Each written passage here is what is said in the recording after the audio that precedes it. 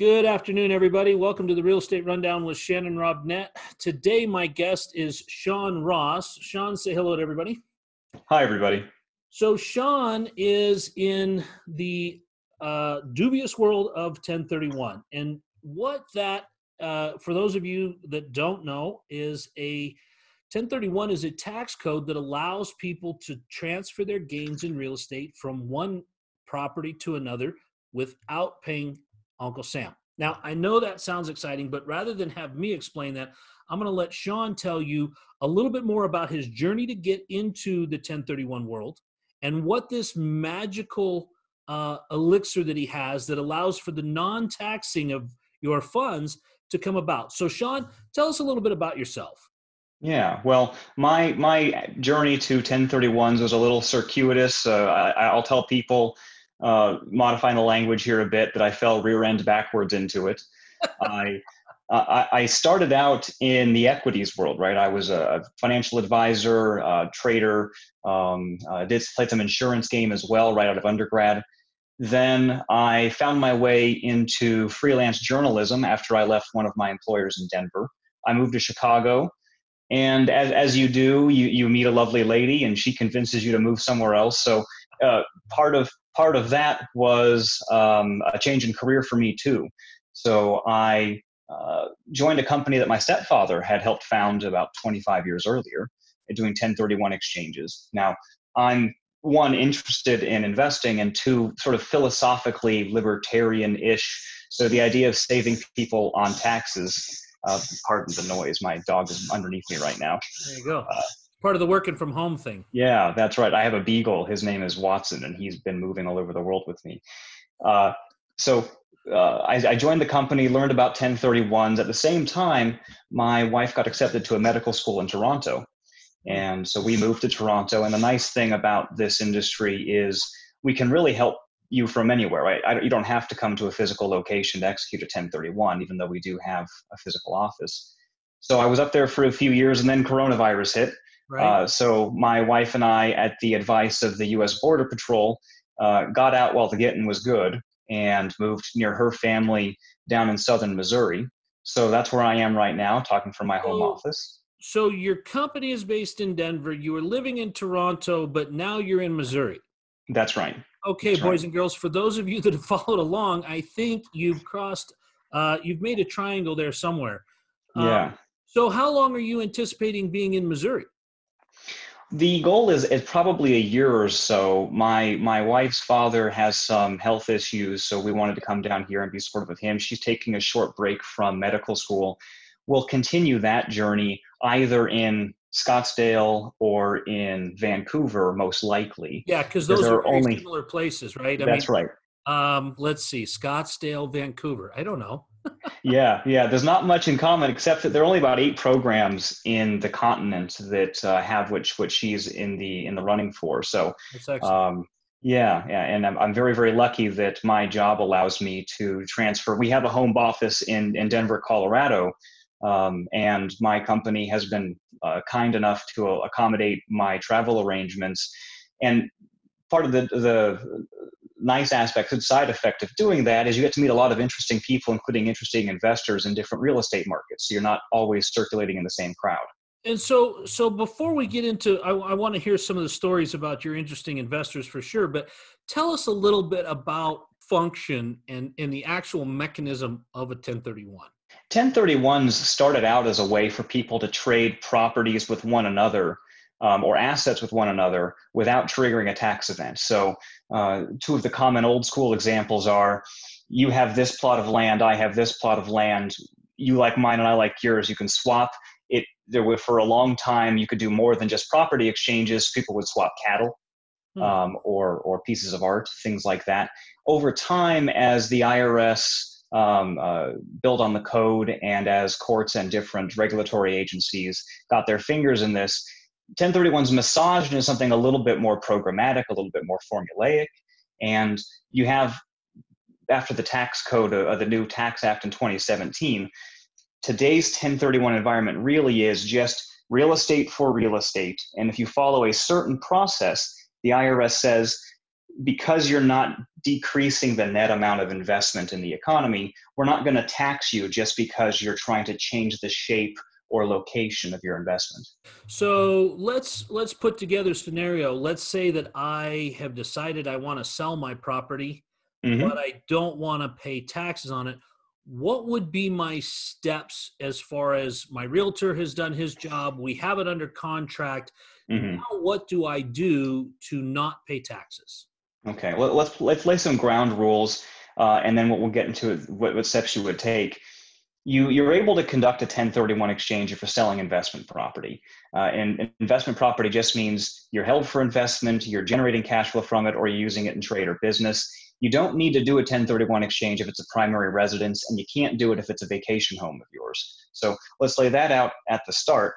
If you want to start a 1031 exchange, there are a couple things you need to gather beforehand. One is, what do you plan on using the proceeds for? Because if you have other goals in mind besides just putting these into a new investment, you really have to start fleshing that out early, because it's hard to change gears or change directions midstream. Once you start a 1031 exchange, you really are locked into fewer and fewer options as the clock starts ticking.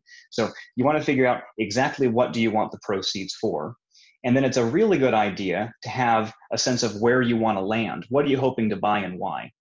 Because the hardest part of most exchanges is the identification window, which we can get into in a bit. So the sooner you can start planning on what you might do with the proceeds, the better. And then last and not least, you need to find an exchange company that can help accommodate and facilitate the transaction. The only reason a company like ours exists is because the IRS says you can't do it on your own. If you attempt to do a 1031 exchange yourself, then the IRS doesn't allow you to take possession of the proceeds from your own sale. Okay. So so the IRS doesn't trust me, but Mm-hmm. the IRS trusts you to hold on to my money between the sale of the one and the purchase of the other. Yeah, I'll amend that a little bit, Shannon. So Okay. I'll say we don't hold on to the funds and we don't want to. That's too much liability for us and too much risk for the client. What we do is we set up secure banking relationships. So we would find an FDIC insured bank that has a healthy balance sheet and say, here's an institution where we can set up an escrow account in your name. So if you're the exchanger, it would be the Shannon Robnet account, and it would have proceeds from Shannon Robnet's investment sale, and only you could direct whether funds go in or out. But that has to come through the exchange company's direction. But at that time, doesn't the IRS say that that's your money, not mine? Legally and technically, yes. So there's a funny thing that we don't often express when we're discussing this in a broader investment. And most people assume that the 1031 company facilitates, and that's the only role they have. In a very literal sense, what the 1031 company does is take possession of the property that you're selling, sell it, hold the funds in your name, buy a new property in your name, and then transfer the new property to you.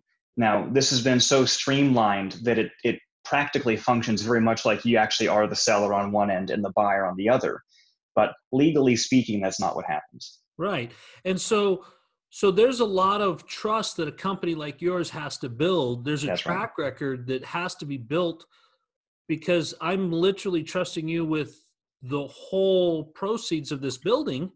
Mm-hmm. And not that I mean, the court systems are there if we needed them, but there's Yeah. still the whole there's the ugliness of what would have to happen. So you're literally saying right the minute before I sell my property to Mr. Johnson, you Mm-hmm. step in and go, we are now the owner. We sell to Mr. Johnson.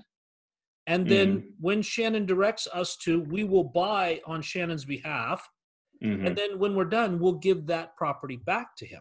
Exactly right. Now, Okay. you hear horror stories. This is less common now than it used to be, but you hear horror stories still of some qualified intermediary took their client's funds and ran off to Mexico with $200 million.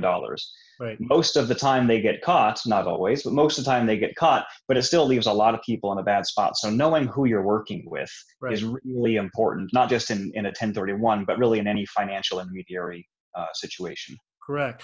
So then talk to me a little bit more, Sean, about what happens. So we've got it set up. We put the wheels in motion. We know that Mhm. I'm going to sell property A for $1 Hmm. million, because everybody Yes. wants $1 million, right? Yes. That's That's right. such an easy number to say. Yes. So we're going to sell for $1 million, and we're going to sell it on the 1st of May. Hmm. What are my steps between there and the end of my 1031? As you're getting ready to sell. Now, if you're selling for something in seven figures, the likelihood is if you hold it for any amount of time, you have some gain in there, and the 1031 does make sense. But you do want to back up and make sure that 1031 is really your best bet, because there are circumstances where it isn't.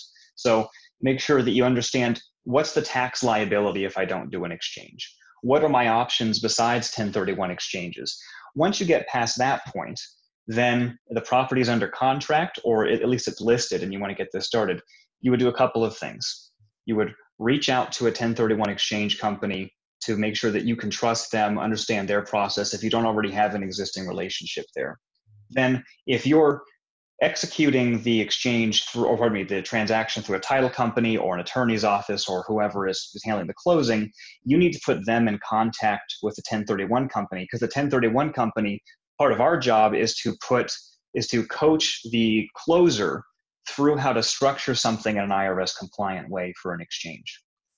So that's getting ready for the sale transaction. Now, in between, you'll sign a 1031 exchange agreement, which just states what we've discussed earlier, that we'll step in, act as the seller on your behalf, we'll escrow the proceeds. You'll sign an escrow agreement to let you know where the funds will be deposited and under what terms. And then once you sell, assuming that you've done everything correct to that point, then you trigger two clocks. The first clock is a 45-day identification window, and the second clock is a 180-day 1031 window. These are actually, let me back up a little bit. This has changed a little bit in light of the coronavirus outbreak, but in normal times, Right. if you sold tomorrow, you would have 45 days thereafter to identify what you might want to purchase with the proceeds. And then you would have 180 days from your sale tomorrow to actually purchase one or more of the assets that you identify. And then, because of the massive disruption caused by the coronavirus outbreak, they have now extended the windows for a lot of 1031 exchangers, but not all of them, Right. so that you have until July 15th to identify, or if your 180 days would have ended before then, your 180 days now gets extended to July 15th as well. So Anyway, I'll under stop the there for normal questions. environment, May 1st, I'm going to sell my property. The Mm-hmm. deal goes down, and I sell that to Mr. Johnson. I have 45 days to identify another property. Now, Mm-hmm. does that have to be in the state that I'm in? Can I go? Are there limitations? Mm-hmm. Good question. So it can be in any of the any United. Pardon me. You can exchange from any state to any other state, and there are some territories thrown in there as well. Or you can exchange from a foreign location to a foreign location, but not either or. You can't go from a domestic to foreign or vice versa. So if you sell in Idaho, you can purchase in Maine or Texas or Alaska. That's fine, but you can't purchase in Korea or Okay. vice versa. All right. Now, there are a couple other restrictions on the identification too, and a couple of common misconceptions that if I can clear up here for a second, I'd like to. One is, the property doesn't have to be under contract, and you don't need a letter of intent or a written offer for it to be identified. All you need is a non-ambiguous description. So what I mean by that is a property address or something that nobody would confuse, like Yankee Stadium, for example. So that if you were exchanging into Yankee Stadium, you could just write Yankee Stadium. I think we're we've got a misconception about how much money I have to exchange. I don't think I can afford Yankee Stadium. Yeah. But Well, you're you're right. wearing It's pinstripes, so. identifiable. Yeah, it's identifiable. Now, do I only get one? No, there are a couple of different rules here.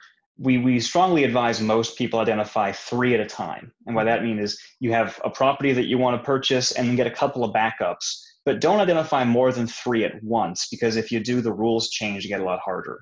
Okay. Now, you're not locked into those three when you pick them. If you're still before the end of your 45th day, you can change the three as many times as you like. You're only locked into that list on day 46.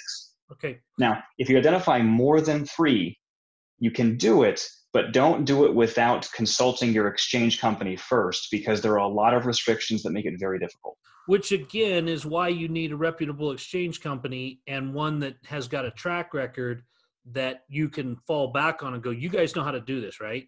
That's right. So you've named your three. Your 45 days is up. You're locked in. Your number one pick falls through. Your number two pick falls through. You're down to number three. What Mhm. happens if that falls through also? There's two scenarios here. The first scenario is you're still in your ID window. You're still within the 45 days, or today you're still before July 15th because you've gotten the extension from the IRS. Right. So if that's the case, then just tell your exchange accommodator, hey, by the way, take this property off the list, take this one off the list, and add some new ones. If you're past your ID window, then you're out of luck. This is a really, really strict limitation. A lot of rules in 1031 exchanges they're open for interpretation. This is not one of them. If you're past your 45th day and you have not properly identified one of the assets you'd like to purchase, then you're going to fail your exchange. And at that point, it's like the exchange never took place. You're going to owe the same amount of taxes, and your reporting will very likely be the same unless you're straddling two tax years. But So there's no you just penalty involved. there's no IRS penalty, but most exchange companies, ours included, if you've reached that point, isn't going to refund the fee for the 1031 exchange. So your downside is what you could have done with that money in the interim plus the exchange fee, but there's no IRS penalty. Right. So now let's back up and let's assume that we did identify properly. We've got a winner. Number one is going to make it. We've got everything else lined up. But the problem is I sold my first property for $1 million Yeah, and the new property is $2 million and I only have $600,000 cash. Can we involve banks in these transactions when we're doing 1031 exchanges? very good question. Let's go over another IRS rule that is also often misconstrued. If you sell for $1 million and your equity in that property was 600,000, you walked away with $600,000 in proceeds. You have to hit two thresholds to fully defer your taxes. The first is trade equal or up in value, which means if you sold for $1 million, and let's ignore closing costs for a second. If you sold for $1 million, what you purchase, the network of assets that you purchase on the back end of the exchange, have to be worth at least $1 million. The second rule is all of the net proceeds need to transfer into the replacement assets. So all 600,000 need to go into the replacement properties. If you are buying above and beyond what you sold for, you have a couple of options. You can supplement that with outside cash or new debt, and that could be mortgage lender, bank, private money guy. There are owner carry situations that you can look at as well, but those should be discussed with your intermediary to make sure you're not doing anything that's going to trigger a tax event for you. So really, when we have our money with your company, Mm-hmm, 1031X, we've got it with you guys. mm-hmm. We go talk to the bank. The bank is still looking at it that when we're done, I'm going to have my property back. So I'm the one that's qualifying. Just because you have my money, it doesn't take it away from me then, right? No, you still negotiate with the bank. You still go under the typical loan terms. Sometimes banks, if they're not, especially if it's a smaller community bank, they're not familiar with the structure. Now, you don't have to tell them an exchange is taking place, but if you do and they're confused, put them in talk with your intermediary. We're used to talking banks through this because it looks unintuitive to them. There's something else I want to highlight here. Let's plant a flag on selling and going to try to get a loan for the replacement property. If you're selling in an entity, if you have an LLC, particularly a multi-party LLC, and you're trying to get a loan for financing on the replacement property, a lot of lenders don't like loaning funds to an LLC, especially mortgage lenders who are going to go repackage and sell the note the next day. Right. So what you really want is to make sure that ahead of time you understand your financing options, because you can't break up the LLC and then purchase property in the name of different taxpayers on the flip side just because your mortgage lender says that's what they want. So you have to think that through before you start the exchange process, or you Right. could get caught in a really awkward spot. Right. So now there's also, um, so you can do the 1031 exchange. So we understand we've got to identify in 45. We've got to have the whole thing completed in 180. Mm-hmm. And then the exchange is done. The property is deeded back into our name. Mm-hmm. And then we can put it in whatever LLC we need from there. We can involve bank financing. All the things that we would normally do can be accomplished, especially when we're using a really good accommodator that understands all this, right? Yes. And that's one of the things, Sean, that I've always been a proponent of is you don't have to know everything. It's kind of like Henry Ford, right? He never Yeah. professed to know everything, but he said, I will get with my people because they know. So Hmm. having someone like yourself with your company that says, oh, actually we have seen that before. We saw this Hmm. happen. We know how to take care of this. We can deal with that, because then you're dealing with their experience in an unfamiliar situation. Because the last thing that we want to have happen Hmm. is have something go wrong on day 179 when we're supposed to close, and something happens and we can't get it closed, and now we're closing on day 181, Yeah. right? Yeah. That's right. Give me an example of a particular 1031 that you were involved with. Obviously the names have been changed to protect the innocent, Hmm. but give me an example of what you thought was a creative one, or it wasn't just your normal. Let's give the listener Yeah. something from the inside. Yeah, so let's go over a couple of examples. One would be, let's say that you want to sell a property, but there's going to be some seller financing involved, right? Because the buyer who's attracted to you doesn't have the cash and can't get a loan or doesn't want to. Mm. So we had one of these come up earlier this year where somebody was going to carry about 30% of the market price of the property. Now, if you do seller financing in a 1031 exchange, you run into a couple different tax issues because the installment note payments that you're going to be receiving don't qualify for the same kind of 1031 treatment that a normal sale would qualify for. And also, if you are only receiving proceeds for a certain amount of the property at the beginning, say 70% of the value of the property at the beginning, it's going to make it that much harder to trade into something downstream on the back end of the exchange. So in that case, what we did is we advised that the seller, in this case, who had some relatives and friends with some excess liquidity, to go borrow money from them, or have the buyer borrow money from them in one lump sum and bring the full balance of cash to closing. And this did a couple of things without getting too complicated. It circumvented the installment note issues in a 1031. So you didn't have an owner carry situation. There was actually a lump sum loan being brought to the table that could then be negotiated outside of the deal. And then two, it gave our client, the taxpayer, a lot more proceeds from day one to go and play with and purchase one or more assets. And I think in this case, they did purchase two assets because they had the extra funds down to go out and do that. So this was a situation where they received full tax deferral, whereas before they've only gotten partial tax deferral. And they ended up getting two assets they liked as opposed to one, just because they went through that extra step. So Wow. that that's one area where a QI who's been through a few of these before can help you out. Now Uh, you just used the term, the QI, oh, qualified yes, pardon me. intermediary, right? Yes, qualified intermediary. You're not going to see those words anywhere else in the English language, by the way. You only see that in a 1031 context. Yeah, well, I had a conversation the other day with somebody from that was retired military, and there was all Yeah, kinds of acronyms thrown in there. And yeah, so what I like to do is just make sure that, I knew what it was, but just so that our sure. listeners know, a QI, No, good catch. qualified intermediary. So Yeah. you got another story for us, Sean? Yeah, and this touches a more complicated topic, but let's say you're doing a 1031 exchange. You are under contract to sell and you're under contract to purchase. So you're going to sell in a week and purchase in a month. Mm-hmm. So Okay. that's all good, but then something happens with the buyer on the front leg and he backs out of a deal, or maybe he fails to get financing, something like that. Okay. Then you're stuck in a situation where you have a property under contract to purchase, but now you have no idea how you're going to sell your first property in time to get the proceeds and go make that purchase with.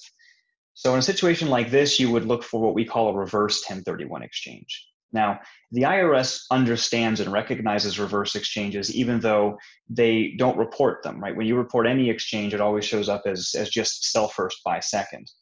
So what we do in this circumstance is we say, okay, we have a couple of options. We can either set up a holding company and go out and buy the property that you want to buy and hold on to it for you, and then we'll sell it to you after you've found a new buyer for your relinquished property.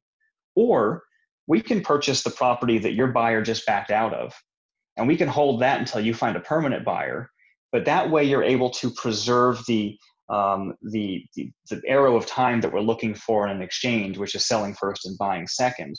The setup for these can be rather intricate. No two are the same. I've been handling reverse exchanges for years, and very, very few of them are cut and dry. But Hmm. it's the kind of flexibility and dexterity that you want out of somebody who, just because you had one aspect of what you thought was a perfectly lined up set of transactions fall through, doesn't mean the whole thing's going to fail and now you owe Uncle Sam tens or hundreds of thousands of dollars. And Sean, that's a really good point because I know a lot of people, they get headed down the road of 1031 and they think, gosh, this is great. I'm not going to pay Uncle Sam, and they don't have their replacement property identified, and so then they go through the position, they sell, and then they Mm-hmm. run out into the marketplace and realize that what's for sale out there isn't what they want to buy. Mm-hmm. It's the cash flow is not there. There's something wrong with it, and then they wind up finding themselves being forced into a bad deal or choosing to be forced into a bad deal rather than just pay the taxes on it. Yes. And so I've always advised clients, if you're going to 1031, know what you're going to buy first. I mean, if you're in a Mm-hmm. seller's market, you definitely want to make sure that you know where you're going to go. But if you're in a Mm-hmm. buyer's market, you've got options, right? I mean, Yeah, you can that's go right. name what you want, but what we found ourselves in the last 5 years or so is definitely a seller's market, and so people are selling Mm-hmm. and then having trouble with the replacement. Where if they did what you just spoke of and did a reverse, where you could Mm-hmm. go identify, contract, close, and then go sell what should be Mm-hmm. easy to sell because it is a seller's Right. market, then they would be safe with that. Now, when you say you set up a holding company, do you actually provide financing and funding for that purchase? Usually we network with banks that are comfortable with the structure and can provide financing there, although it's easiest on both the client and ourselves if they can provide financing for it. So there are two common scenarios with a reverse exchange. The holding company that we set up, just for some background here, has no assets of its own. It doesn't have any funds in the bank, and it can't just go borrow in its own name Right. because it has no income. So what you're looking for is, if we're going to go out and purchase an asset before you've sold your relinquished property, then we need to get that money from somewhere. Now, some of our wealthier clients are able to foot that bill up front. They'll say, fine, we'll loan $700,000 or whatever to the holding company so it can make the purchase. Or we'll put them in contact with a lender who will say, okay, we'll loan money to the holding company, but it'll be personally guaranteed by the client. And then maybe they'll take additional collateral if they need to, or they'll change the Sure. loan terms. And that's a conversation between them and the bank. We try not to get too involved in that negotiation. But there's a lot of ways to skin that cat, to borrow an old analogy. But these are relationships that you've built, that the Mm-hmm. banks know that Sean, you and your company can get this done. It Mm-hmm. won't be a problem of you guys screwing up the paperwork. And so Mm-hmm. you're coming to the table with a team member that says, hey guys, we could take care of that. That's That's right. that's unusual in the market. I mean, that's not something that a lot of 1031 companies offer, is to have that the banking power behind them to say, here's some partners that we've worked with in the past that understand Yeah. what we do and understand what our clients need. That's Yeah. phenomenal. If I can toot our horn for a second here, Shannon, I Please went do. to a 1031 conference in, I believe this was in Kansas City, although it might have been in Chicago. And there are one or two of these every year, and they have a bunch of investors and 1031 companies and banks, and then of course sponsors that show up. And they asked a room of a couple hundred people, how many of you are attempting reverse exchanges right now? And our company was one of maybe 8 hands that went up. And then they asked, how many of you are able to facilitate 10 reverse exchanges where the client doesn't have financing lined up? And we were the only one in the room. It doesn't mean we were the only one in the country, but we were the only. We're proud about that. Yeah.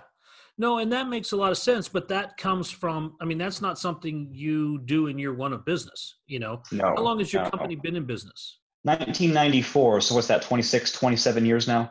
Yeah. And this was spurred because the company headquarters are in Denver, Colorado, which has been a really hot market for a very long time.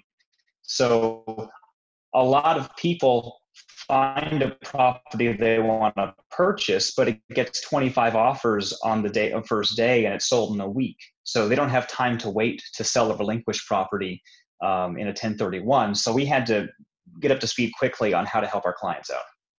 And that's awesome, Sean. That shows the leadership that you guys have at your company, because you're forward thinking for your client and going, hey, we got to be up to speed so that we can facilitate more of our clients' needs, and build relationships in our business that are going to make it so that our clients can get what Mm-hmm. they want out of this beneficial tax code. That's awesome. Yeah. So, Sean, what do you see? What do you see happening in your industry? You mentioned coronavirus has gotten everybody extended until July 15th. We're adding some days on there. Yeah. Uh, do you see things going back to normal here shortly? What do you see happening with your industry? It's a good question, and I've been trying to take the pulse of every connected and professional out there I can find, and I've been asking all of our clients what their sense on the ground is, because a lot of our clients, they're also CPAs or attorneys or brokers, or they syndicate deals. These are busy, successful people. I think things will be back to normal anytime soon. And from what I've heard, there may be a seasonality element to the coronavirus here. And I think a lot of people, even if states and cities and the country starts to relax some of the restrictions, a lot of people are going to be reluctant to go network professionally, to go walk into new houses or new buildings for inspections. In a way, this has really ushered in the 21st, really becoming a much more digital industry, real estate that is right now. So I anticipate that we're going to continue to see some financing issues. We hope that we have some return to normalcy, but people are going to have, that's the sense I have. Yeah. Well, Sean, I really appreciate that. And Sean, just so that our listeners know where you're working and where to get a hold of you, tell us how they can get in touch with you in the name of your company again. Go to our website and you can fill out a contact form and we'll call you right away. But we really do like to have face-to-face meetings like this over Zoom, or we have our own social, pardon me through LinkedIn. You can always PM me directly, or you can call our phone number, which is 303-504-0144. We like to get to know our clients. First, we want to make sure the exchange is the right thing for you. And second, we have a cabinet of other real estate professionals or just associated professionals who may be able to help you somewhere else where we don't have expertise. Yeah. Speaking of the financing relationships that we talked earlier, that's the sort of handoff that we like to be able to make, because if you invest in real estate, there's a good chance you have other things going on too. And we just want to make sure that this is part of a broader strategy that's working. Well, and you're very smart to do that, because relationships and real estate go hand in hand. I mean, Yeah. rarely does someone that's experienced with real estate, rarely do they do deals with a new broker every time, or a new bank every time, or, Hmm. in your case, a new accommodator every time. And so that's always a good thing to understand your client. So guys, I Hmm. want to emphasize a couple of things that Sean said in case you didn't pick up on it. Number one, know your accommodator. These guys want to get to know you. They want to take the time to figure out if your needs and their services are going to line up. You're going to want to be involved with professionals that have access to banking relationships, that have ways to make your life easier, like Sean's company does.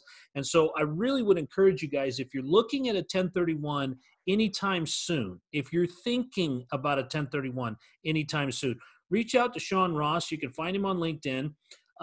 His company is 1031x.com. You can find them there. Hmm. And, I can't guarantee you where Sean's going to be. Could be Scottsdale, could be Vancouver, could be, could be Toronto. But Sean, I really Yeah. do want to thank you for taking the time to be with us today here on the Real Estate Rundown. And I do want to thank you again for the insight that you gave us. It's definitely awesome to have somebody that knows the business talk to us about what's going on. So thanks again, Sean. No, I appreciate it, Shannon. It's been awesome.